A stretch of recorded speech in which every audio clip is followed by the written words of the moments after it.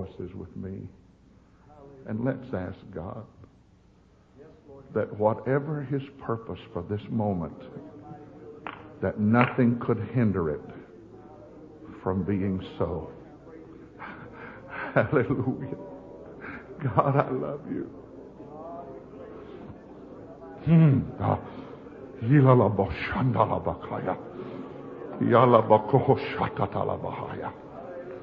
Anoint the lips of your feeble servant. Anoint the ears of your beautiful people.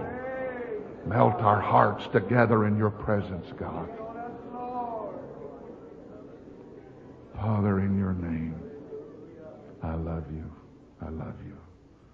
Thank you. God bless you. You may be seated.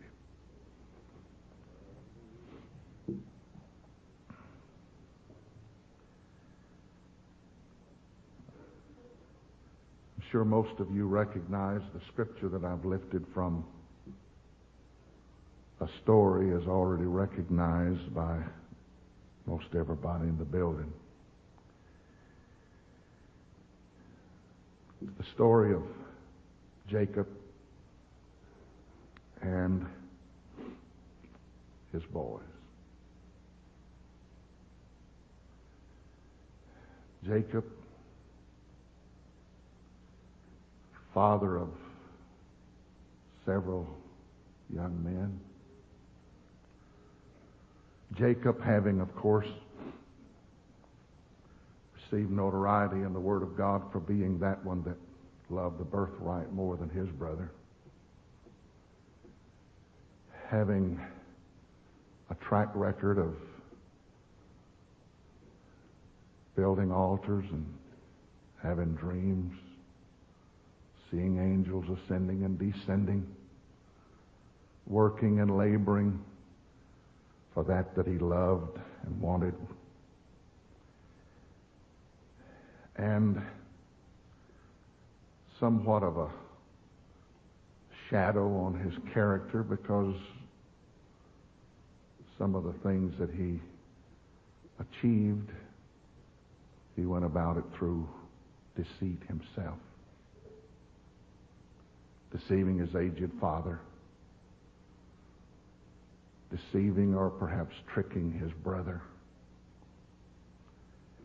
And all of this is just simply the story of Jacob. And we accept the negatives, we accept the characteristics, the traits of Jacob because we see how the story progresses and his love for the birthright and his love for his God and what should have been Abraham, Isaac, and Esau, we still refer to it today as Abraham, Isaac, and Jacob. What a tremendous name or rapport to have built up, even over the negatives. But the negatives in his life,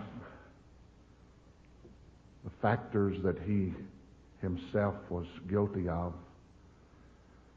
and I'm getting into another subject matter here, and I don't want to totally blame the things that Jacob suffered on simply reaping the seed that was sown,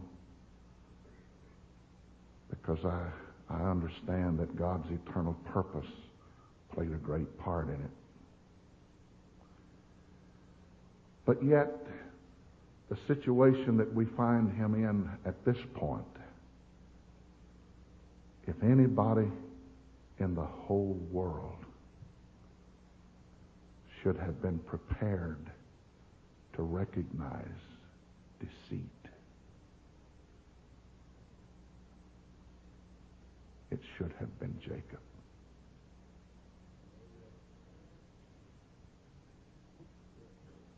Because he was a master at administering deceit.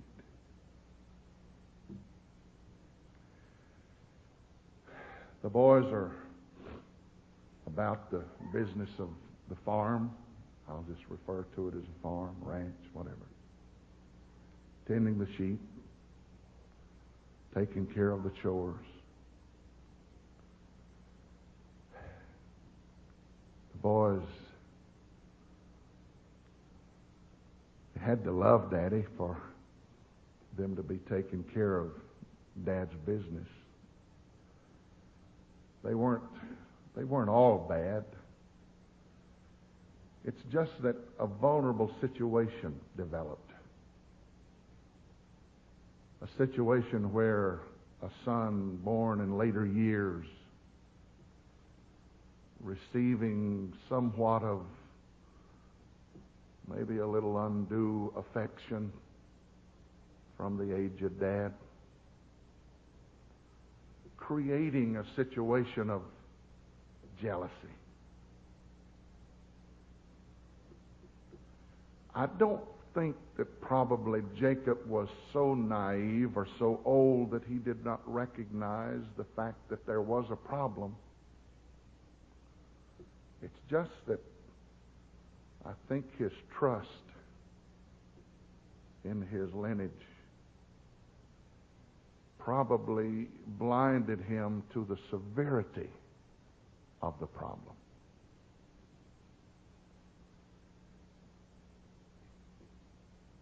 It's very characteristic of us to recognize sometime the problem, but not be totally apprised, or maybe allow ourselves to see sometimes the deep severity of the problem. And we have a way of closing our eyes sometimes and thinking that just to close our eyes, the problem will go away. But sometimes problems don't go away just because you refuse to look at it. Now, jealousy and conniving and all of this was no stranger to Jacob. But for that thing to develop into murder was probably a little bit beyond Jacob's comprehension. I'm thinking probably that Joseph, the boy who was the object of contention, he probably had shared enough with his dad to know that the boys out in the field, Dad, the boys on the back side of the farm, are not treating me back there like they portray they feel about me when you're around. And then the dreams didn't help. And the boy, being the apple of his father's eye, didn't help. Probably was the root of the matter. And then for the spirit of jealousy to finally arrive at the spirit of murder, that was beyond Jacob's comprehension, but yet it was an actuality. They call him the dreamer. They call him the kid that had a fantasy world.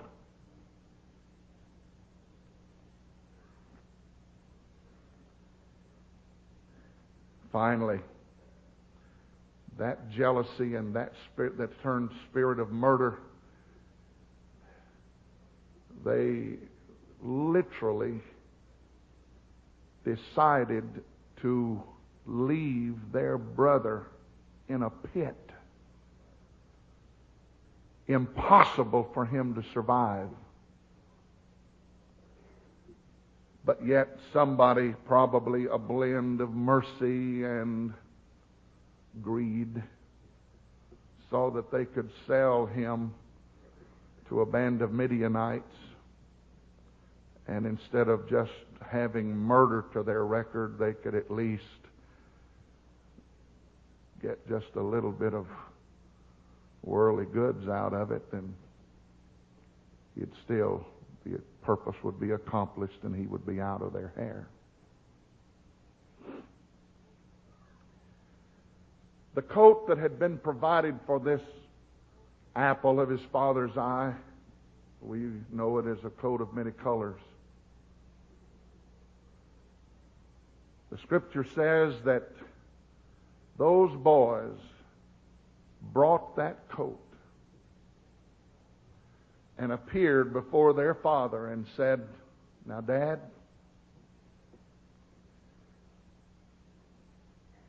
we are not sure. We are just we're just wanting to bring this particular situation to you and let you look at it, and you would know."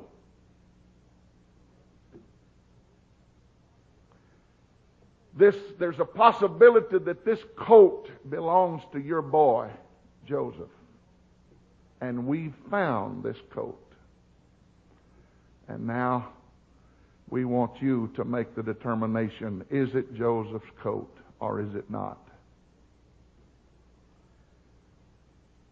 This is all they say. This is as much as they reveal. They've just brought a coat and they drop it in Dad's possession and say, "You tell us." What they did not explain was the situation by which they had built a case.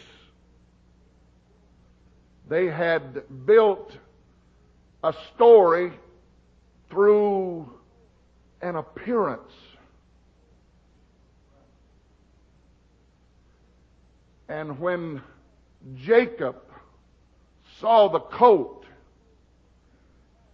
and the coat was torn, it was in shreds and dipped in blood, the obvious conclusion was, and Jacob came to it quickly, "This is my son's coat." And without doubt, he has fallen prey to some beast, and my son is dead.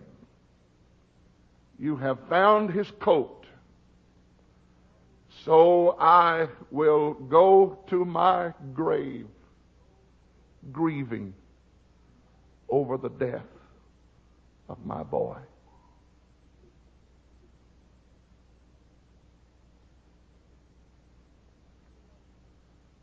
Circumstantial evidence, accepting the apparent as being the inevitable.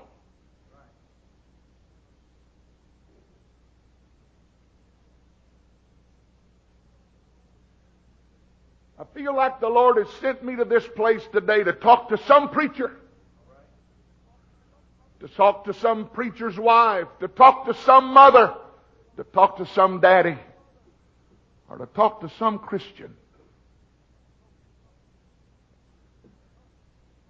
We must be prepared to deal with the spirit of deceit.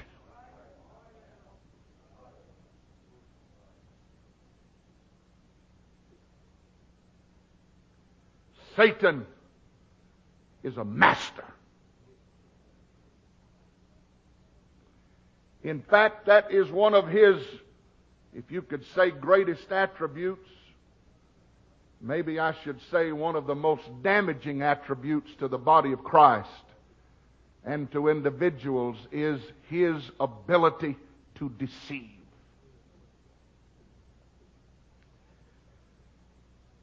If I could just scream out to Jacob at that critical moment, "Jacob, for God's sakes, think twice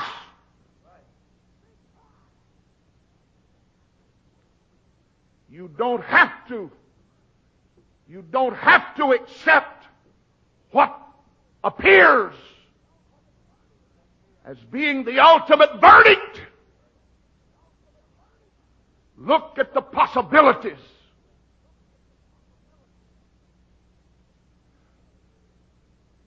You know the possibilities of boys playing tricks on one another. And if anybody should be aware of this situation, it should be you, Jacob. So I beg of you, please, please, before you throw in the towel, before you give up, before you pull your feet up in your bed and die grieving over that boy, please look at it the second time.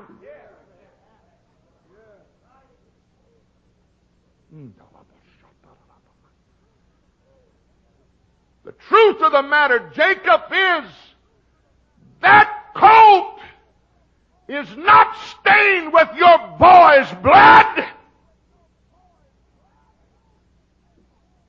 That coat is stained with goat's blood. And it's nothing but a master trick of the enemy to deceive you into not being up to the rest of what God has in your life.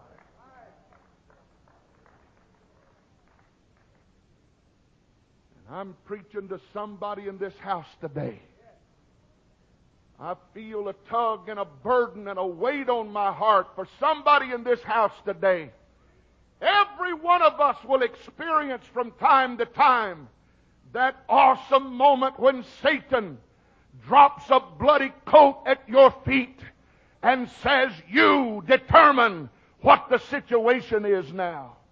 And if you read the situation by what the apparent thing or the apparent that's revealed to you, if you read it by the evidence that the devil will let you see or with what life will dole out to you, you come to the obvious conclusion, there's nothing for me to do but throw in the towel. It's over. I may as well hang it up. I may as well quit. But I've got news for you today. Your dream lives on. Your dream lives on. Your dream lives on.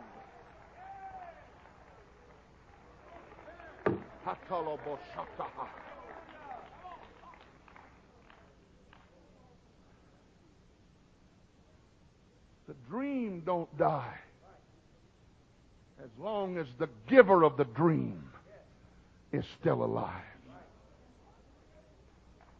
The purpose is not over until the one who designed it all is dethroned.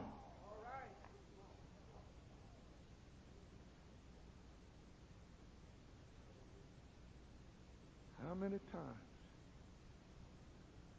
Satan dropped a bloody coat at our feet and said, draw your own conclusions now. Here's the evidence.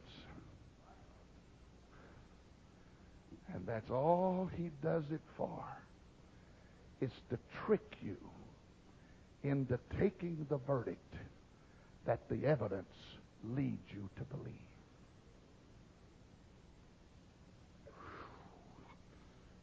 I'm taking my time here today, and I'm not preaching like I'd preach at a camp meeting, because I feel I'm talking to somebody, and we're not, the preachers in this conference are not, we're not vying for one of who's top or who's whatever. We're just trying to flow in the Holy Ghost.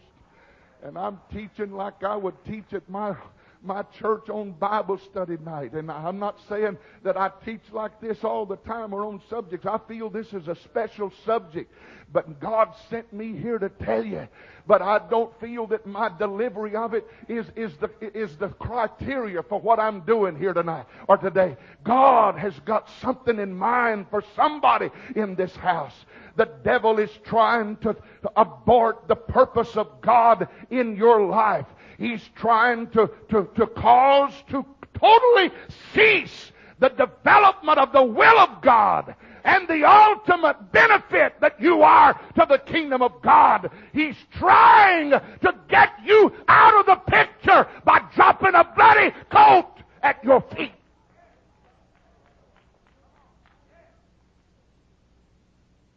But I beg you today in the name of Jesus Christ, take one more look at that coat, sir.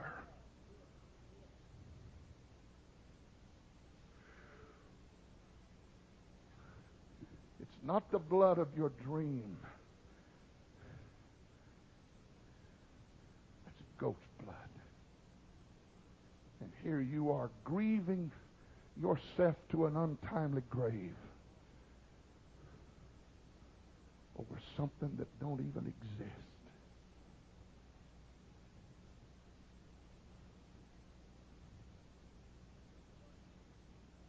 I could ask for a show of hands right now because I'm talking to somebody in this house just as sure as I'm standing in shoe leather today. The devil has used a lot of tricks on the church of the living God up until this point. But the thing that he has drawn out of the hat now to use against this end-time church is the spirit of deceit. I really doubt that there's a preacher in this building that if you'd look real close, there's not a bloody coat laying at your feet. Satan has done everything in his power to deceive in this end time. If he can't deceive you in not believing the truth of the Word of God, he'll deceive you in the thinking that you are not worthy, or that you are something that can't happen to you. He'll deceive you over your brother, make you think the church can't have it. I mean, it just, whatever can come, whatever. Let me say it this way. We all understand that the devil learned a lot of his tricks and patterns by watching God. And what he sees God do, he likes to try to mimic that. And of course it's always a lie. It turns out to be a lie. And he will weave it to deceit, but he'll make it appear the same thing as God was doing, only he'll make a lie out of it to deceive. Jesus Christ, when he was amassing together the disciples and people were coming to him, he was drawing, calling, and all. And then finally, you know the story of Andrew. Andrew was not the sought-after disciple. He was not the invited disciple. He just saw what was going on, and Andrew went and started following the Lord. In other words, the Lord just had Andrew on his hands. Really, read it. The Lord never invited. Now, once he got everybody together, then he went by where Andrew and Peter were fishing and said, okay, it's time, boys. But he already had Andrew in the bag before that. Because Andrew was a disciple of John the Baptist. And when Jesus Christ come along, John the Baptist stood up and said, behold, the Lamb of God! Andrew didn't wait for no other explanation. He just said, goodbye, John. I'm after him. When he started following Jesus, Jesus turned around and looked at Andrew and said, what seek ye? He gave the stupidest answer to that question. When he said, what seek ye? Andrew looked back at him and said, where dwellest thou? Isn't that a way to answer that question? And really, I think the Lord maybe helped me to understand what Andrew was talking about. Because evidently he had already heard a little bit about this fella. And he may have heard about him disappearing the day when they wanted to push him over the precipice at the temple. And he just disappeared out of the midst of them. And he had just heard his master say, behold, the Lamb of God that taketh away the sins of the world. And he started in after him, and then he turns and said, what seekest thou? In other words, Andrew was telling him, if you want to pull one of those disappearing acts on me, I just want to know where you live, because I'm convinced enough that you're who I'm looking for, that when you get back home, I'll be waiting for you. Hallelujah. Hallelujah. Hallelujah. You see, some of those men, some of those disciples, some of those followers were people that just joined themselves to the Master. Andrew just started without an invitation. You don't find where he wrote a book. You don't find where he had the keys to the kingdom. You don't find where he pastored a church. You don't even find where he preached a sermon. But yet, his name's going to be on one of those 12 foundations. Because when the Lord got them all together, He said, there ain't no use in having 13, and I got Andrew, so I may as well let him be number 12. Hallelujah. But Jesus was not just open to any and everything. Some folks came, wanted to know, what do I have to do? Look at the uniqueness by which Jesus handled every one of these situations. There was one guy who was a rich young ruler, and he said, what must I do to be your disciple? What have I got to do to follow you? Jesus told him something that he told nobody else. He told nobody else what his problem or what he told that guy that he was going to have to do to be his disciple. The Lord had a way of hitting at the root of the problem. Or he hit at the very crux of the matter. You know, we got this idea that when people come, and of course I know we have to use wisdom and all of this, and I'm not one of those that wants to be kooky and cut everybody else off and all this kind of stuff. But we don't operate the way Jesus did in getting disciples. We want them to come to church for 6 weeks to find out what it's all about before we ever tell them anything that they're going to have to do, you know, to line up. And that's. But you know, the Lord just simply said, if there's any way that I can stop him, let me go ahead and do it right here off of the bat. This one character come. Now, I'm not saying let's all go do that. I'm just saying we talk about wanting to be Christ-like sometimes, and we find every way in the world to do it another way. I'm just being honest with you. One fella that could have meant a whole lot to him said, let me follow you. He said, okay, let me tell you this. Birds have the nest, foxes have holes, but I don't have anywhere. You see, he was in the business of building the men upon whose shoulders the whole situation was going to rest through a deep, dark valley. The valley of the shadow of death, the valley of Calvary. And somebody was going to have the faith and maintain the faith until they got to the upper room, when everybody got the power there. So he just had to weed them out. He told this rich young ruler that could have gotten a whole lot. I mean, he could have contributed a whole lot to the purse. If it had been some of us, we'd have said, go sell what you got and come back and put it in the kitty and let's go. But Jesus told him, go sell what you've got, give it to the poor, and come back and follow me. It looked like he delighted in hitting a man the most severe blow that he could hit. While we want to ease up on him. We want to break him in by degrees. We want to be like the little boy that was cutting his dog's tail off. He wanted the short-tailed dog. And the daddy kept hearing the dog holler and howl, ever whip stitch. And he said, son, what are you doing? He said, I'm cutting my dog's tail off. He said, well, why is he just keeping on howling? He said, I'm cutting it off an inch at a time so it won't hurt so bad.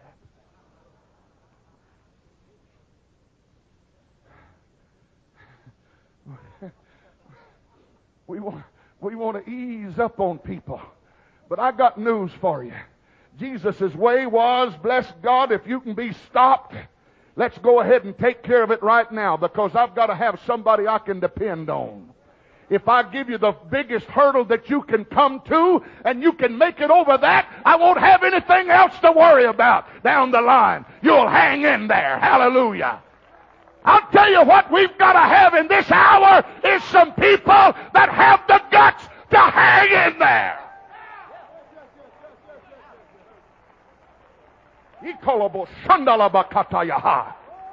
Does anybody feel like talking in tongues? My God, I feel a river wanting to flow in this place again here today. Hallelujah! Hallelujah!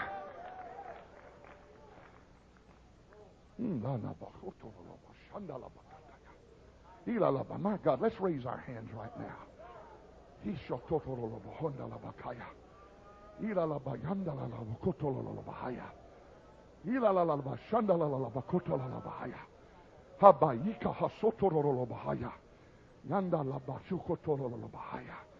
We got some young folks coming in to be with us. Let's all stand right now while they come and take their place.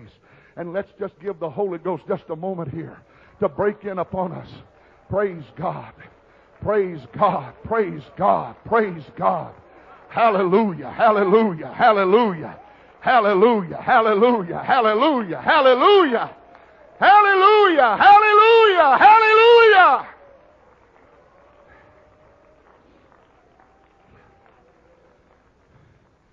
You may be seated. If Satan can drop a bloody coat at the feet of a pastor and make you think that there's not enough people in your church living for God and really loving this truth enough to have revival and get the favor of God, you're in a burnt over field and you're a has-been.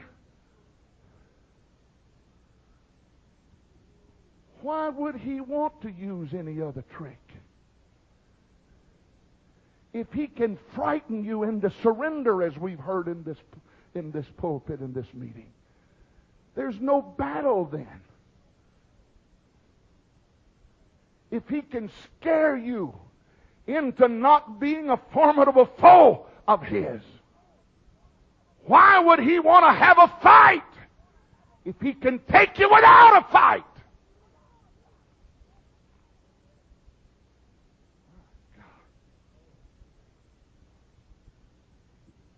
I'm talking to a parent.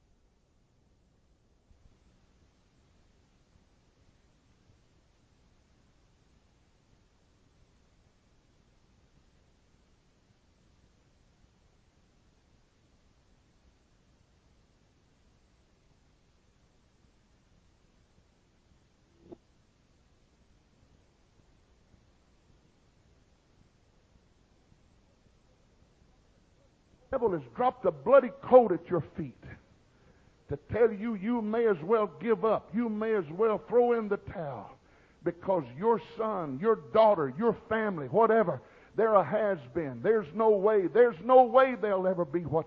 I want to preach to you something here today. Did you realize that Samson's Nazirite vow was not a consecration of his own?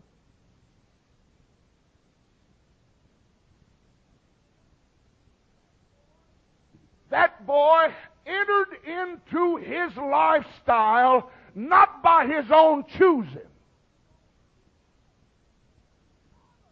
His mother, when she was expecting Samson, entered into this relationship with God, and God told her, I want you to protect this boy, and I don't want scissors in his hair. I don't want drink in his blood. I want him to be set apart. Now, you might want to check me out. Go to your book. Read it. Samson fell heir to this lifestyle. Samson fell heir to this consecration. He was the victim of his mother's consecration. And I suppose that might even lend itself to his loose handling. He was committed to it, and you'll have to give him the benefit of the doubt. He lived by that rule for a long time and got the favor of God in being chosen to be the judge over his people. But somewhere down the line, familiarity with it all and having power without discipline,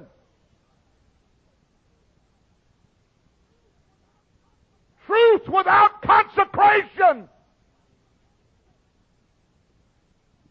You hear me tonight or today when I tell you truth without consecration and power without self-discipline is an accident hunting somewhere to happen.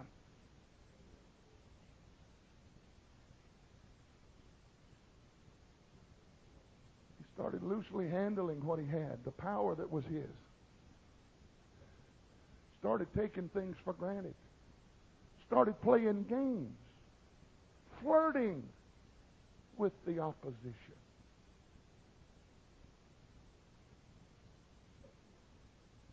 Secure in his feeling. I'm God's man, and I'm a Nazirite, and I'm the judge, and I can just sort of do what I want to do.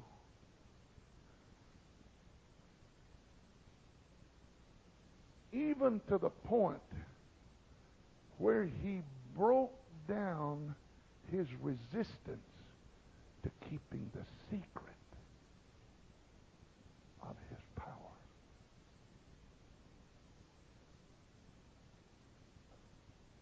You know the story with Delilah. And he played with the idea. He played games with Delilah in her quest for the knowledge of the secret. And finally, I mean, when the devil's got you on the hook and getting you down, he don't have any mercy. When he gets you going his way, he don't stop until you are history. My God, somebody say that with me. When the devil gets you going his way, he don't stop until you're history. I mean, he could have come out unscathed with the first 2 or 3 little games he was playing. But when he got to tampering with the truth of the matter, as long as he was just toying with the peripheral, that was one thing. But when he got to tampering with a mainspring, that was a horse of a different color. When he woke up to shake himself that time, after revealing the secret of the vow that his mother had made, and the vow that he had subscribed to all these years. But when he gave that secret, and she took the locks from his head, he got up that time and was going to do just like he had done all other times, only to find himself a hopeless victim. But after the embarrassment of his fall, after the embarrassment and the reproach of the judge becoming the laughing stock of the people that he was supposed to oppose, after all of the whatever years or times that he spent like an animal traipsing around in a circle at the grinding mill, without eyes,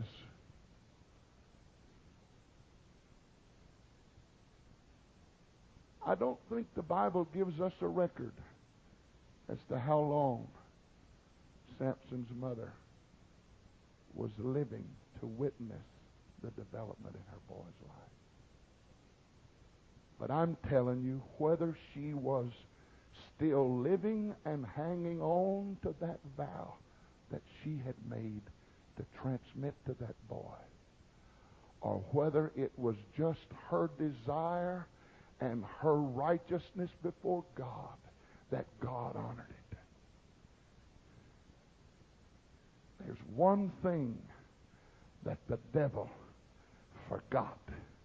There's one thing that the enemy forgot.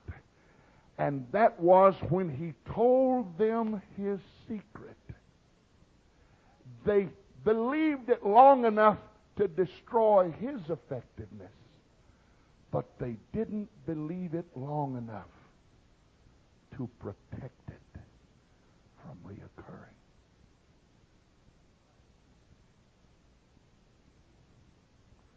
It's hard sometimes for the rest of the world to believe that the secret is really the secret.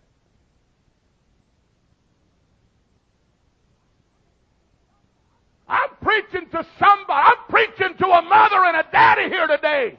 The devil's got a bloody coat at your feet and says, your boy, your girl, they're a has-been. They never will be back. But I take note here today and I ask you to remember one set of phrases in the Scripture that gives the secret of it all. And that was, howbeit the hair began to grow again. That's just one little phrase before the final chapter of the story. One little cliche before the story winds up. Howbeit the hair began to grow again. If those people would have believed the secret was the secret, they'd have had a battery of barbers in there with razors keeping that hair shaved off of that head. But what they didn't know was the secret was really the secret. And when that hair began to grow again, that desire, that mother's prayer, I'm telling you here today, there's some things the devil can't cope with. There's some things that hell can't cope with.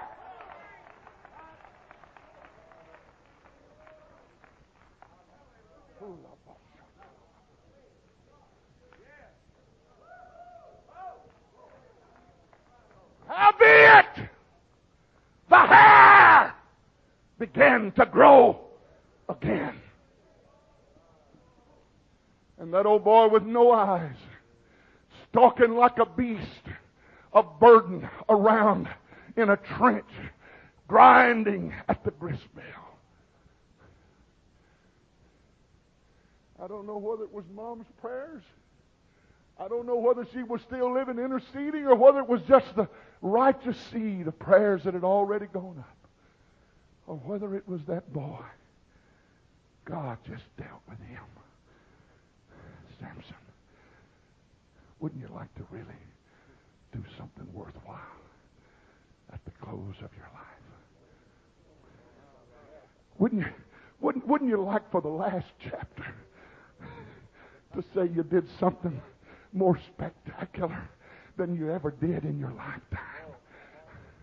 Wouldn't you rather be a somebody in history than to just slip out a nobody? Wouldn't you?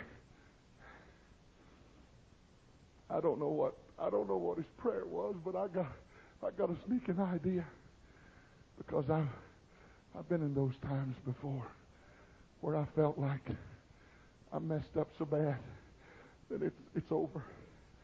I'm just, all of us who battle that kind of a feeling every once in a while, because the devil's got a bloody coat in our feet.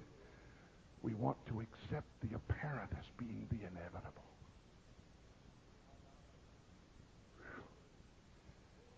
But God, you remember the vow that my dear old mother made for me. And I stayed true to it until I got tricked up by Delilah. And I've suffered a lot of reproach and a lot of embarrassment. And I've brought shame to your cause and to your people. But God, if there's any way in heaven that you could vindicate the cause of God, and if you could include me in some sort of a vindication, I would be so happy if you would use me one more time. If you would use me one more time. I'm talking to Samson's mother here today. You might better reach down and get a hold of that bloody coat. You've accepted as being the blood of your dream, but he may be somewhere grinding at a grist mill. But your prayer will put a prayer in him.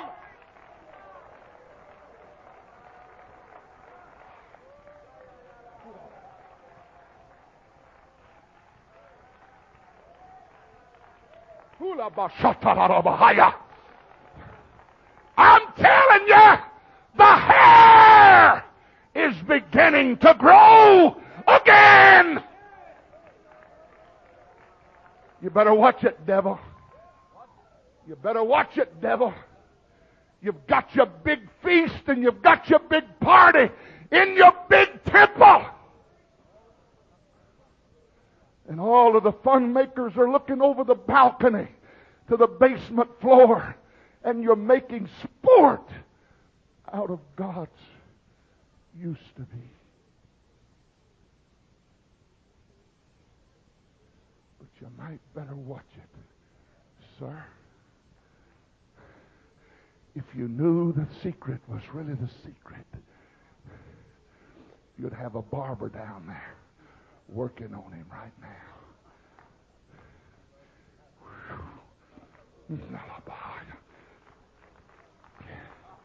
The hair began to grow again. My God, if I could talk to that mother, if I could talk to that pastor, if I could talk, whoever you are, please reach down and get that coat. Honey, that blood that's in that coat is it's just a recent development. That coat's been around a long time. That coat represents more than just the tattered rags of some defeat that you're experiencing. And the blood in that garment, can't you understand that Satan don't have any power over your dream?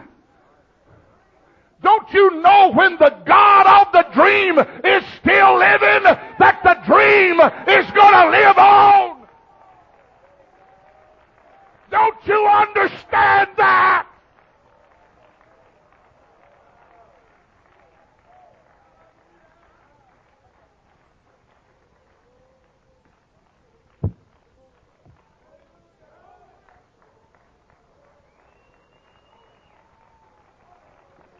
I'm talking to somebody today. We're fixing to pick up a coat, and we're going to look at it, and we're going to assess what's in that coat for what it really is. That's not the blood of your dream. That's the blood of a goat somewhere that was brought out and killed to destroy your faith.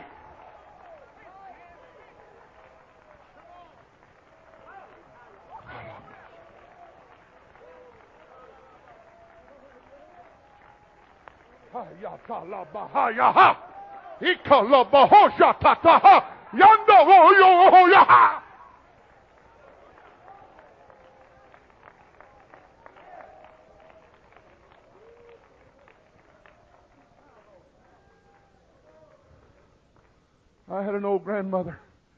If you don't mind, I'm about through. Maybe.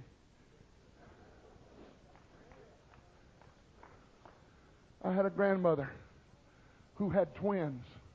One was a boy and one was a girl. The girl was my mama. The boy, my mother's brother, went into the service when he was 17. He was on Corregidor when it fell. He was injured and missed the death march because he was in first aid. He was put in a prison camp. And in prison camp, he was there 39 months.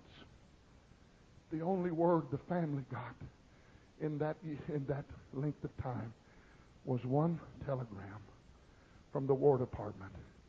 Your son is missing in action. No further word.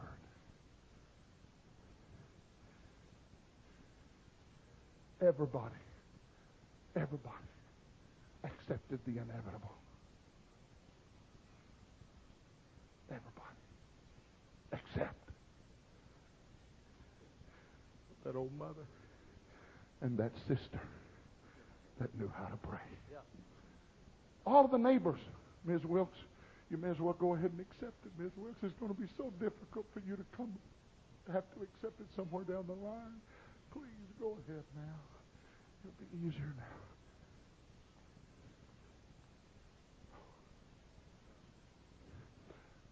My dad, the son-in-law preacher of the family, he told Mom, it would be better to be realistic now. Our old home pastor said, now, Mom, it's going to be difficult somewhere down the line for you having set your mind like this. And somewhere down the line. I'm talking about everybody. Everybody. But when the load of it all got so heavy that she had looked at them, every one of them, Job's comforters, you know. She'd looked at him and said, you believe what you want to believe? I'll believe what I want to believe. My boy's coming home. Because my boy was lost when he left. She hadn't been in the church too long before he went overseas. And she felt God had given her a promise that boy was coming home so he could have a chance at salvation. She told the home pastor and everybody, go ahead, believe what you want to believe. But when it got so heavy, she went to her place of prayer out in the cow stall. I visited there just a few years back. Grandma had been dead and gone for years. I visited the place, and my mother told me, son, see that cow stall right there? That's where Grandma prayed. Honest, I looked at that place, and the place until that moment was still dried and hard dirt, as though it were concrete, where that woman prayed. She told God, she said, God, everybody's telling me my boy's lost. My boy's gone. He's dead. I tell you what I want you to do, God. I want you to tell me, I want you to show me just how my boy is right now. Just give me a picture of him. Give me a picture of my boy. She prayed and sought God, and she went back to the house, and her and Paul were sitting in the living room. Grandpa never did live for the Lord. They were sitting in the living room, and Ma heard a racket around at the door, and she looked around, and there stood Zach. He was a little old bitty frail thing, and his beard was way down about here. And she looked around, and she turned back around to tell Paul, Paul, there's Zach! And she turned back around, both of them, and he wasn't there. God had television long before Hollywood.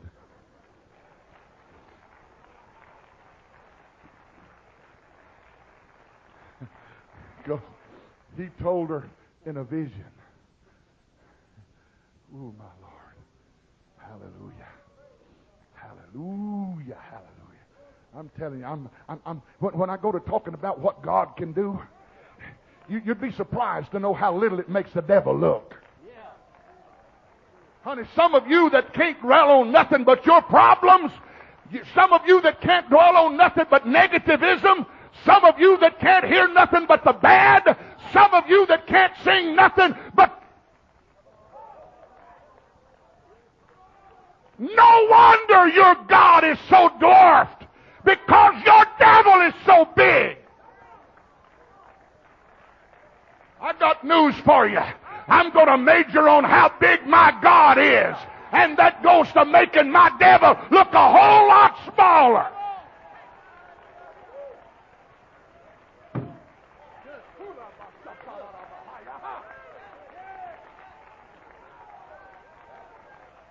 Does anybody feel like doing a little jig? Some of you would get the victory over your problem right now if you'd do a little demonstrating in the Holy Ghost.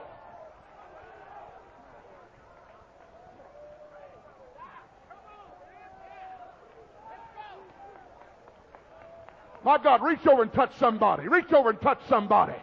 Reach over and touch somebody.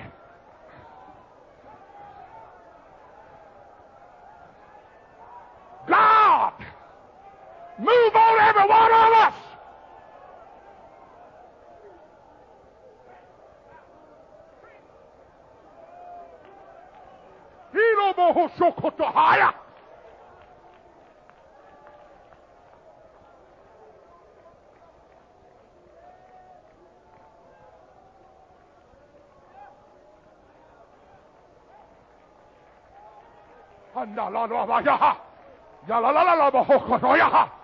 Somebody's getting a touch from heaven right now.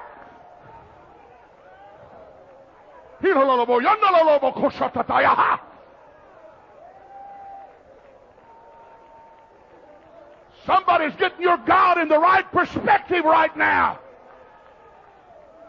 Your devil has been too big.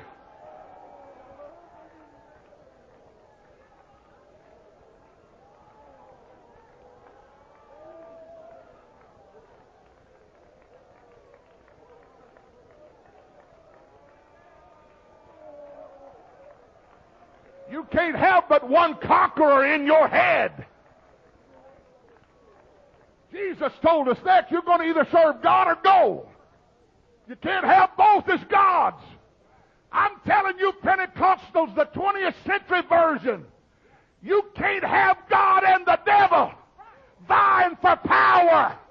One or the other is going to be God in your life.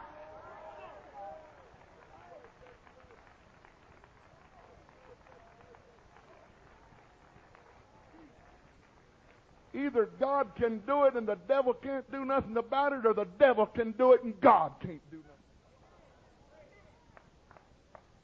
Just choose which one you're going to believe.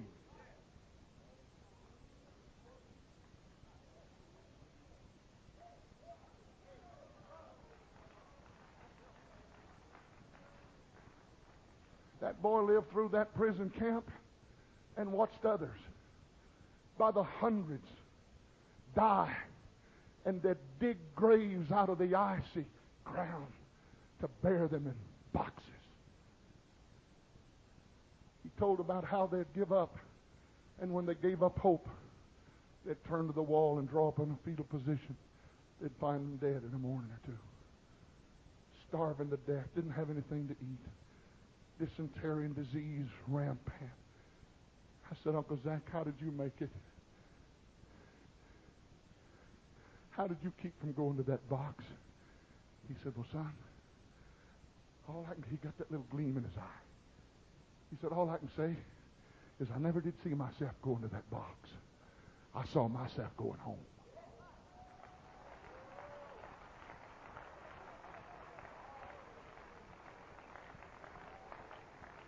I'm here to tell you that boy came home. That boy was filled with the Holy Ghost, baptized in Jesus' name. He got a Catholic wife after he got home and before he was converted. That little Catholic wife got the Holy Ghost and was baptized in Jesus' name, and they're still living for God today.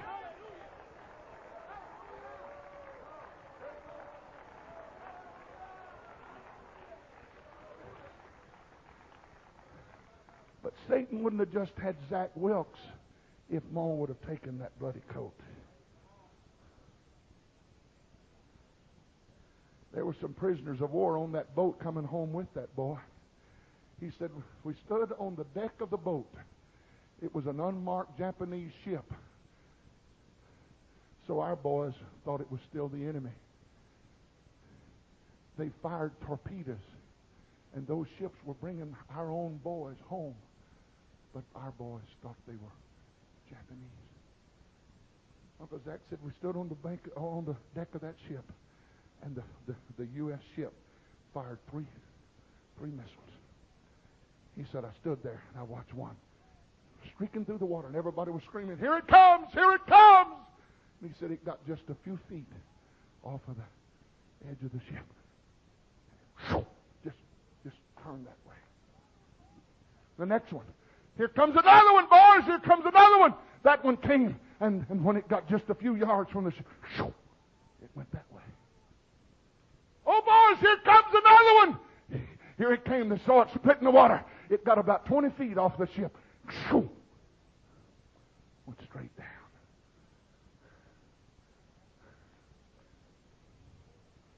Somebody didn't take goat's blood as being the blood of their dream.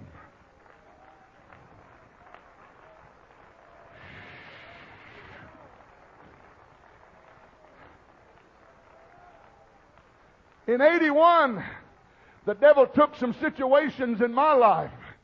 They pronounced me with malignant tumor of the colon. I've lived all of this time thinking I had just a malignancy of the colon, only to find out a few months ago, just before Christmas of this past year, during that time, I had gotten so run down and so weak, and I didn't have zest for life. Little by little, I was crawling up into the bleachers, watching life go by because I didn't have the energy. I was getting ashen color, and of course the fear. Cancer's come back.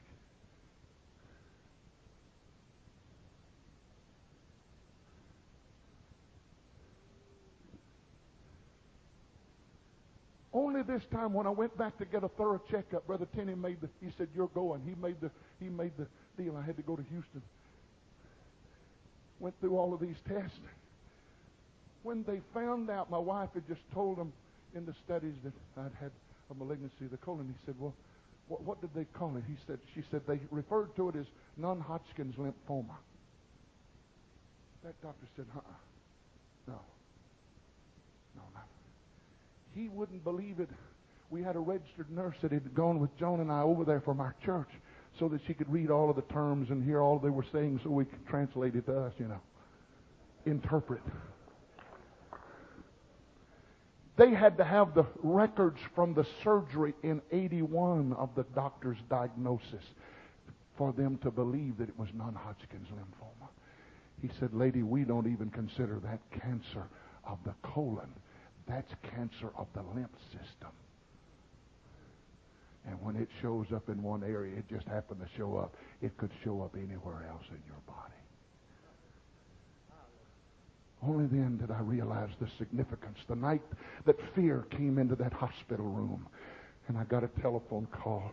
My precious wife had gone for the night to get some rest at my bidding. I said, "You've got a hard day ahead of you tomorrow. Go get some rest. I'll make it." Fear moved in that room. But a telephone rang. I reached over, and somebody on the other end of the line said, "Hey, boy, this is Tom Barnes. I felt like I needed to call you. I want to pray for you." That old darling began to pray. "God, I curse whatever is wrong in that boy's body. I don't just curse the cancer. I curse the roots of that thing."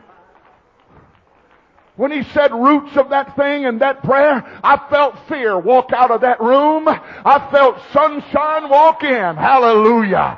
Hallelujah. Only now do I realize that it wasn't just the roots of a tumor that hadn't gone through the wall of the colon. It was the roots of that thing throughout my lymph system. God performed a miracle that I wasn't even aware of.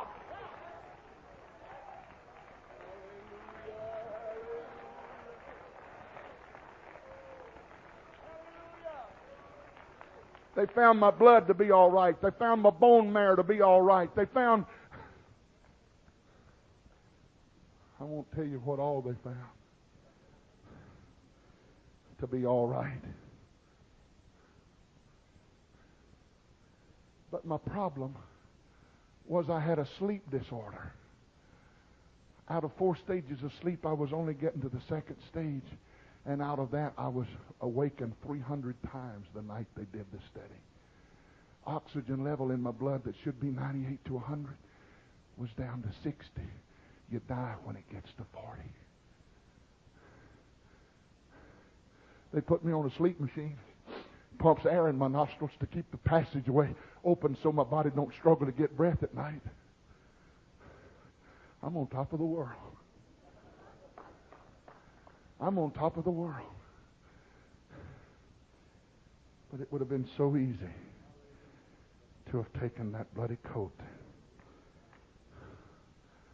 and said, it's over, boy. I've got some things right now the devil's trying to make me look at a bloody coat that he's got at my feet. Your children will never, the dreams, no. Sir, I've done had too many bloody coats dropped at my feet. I won't give up now. If this message has been a blessing to you today, please pass it along to someone else or simply tell them about PreachItAudio.com. If you would like to find a Spirit-filled church where lives are transformed in your area, I encourage you to email us today at churches@PreachItAudio.com. Let us know the city and state you live in, and we will reply back to you very quickly to direct you to the church in your area where you will receive the strength you need for your life today, and where you too can receive the gift of the Holy Ghost.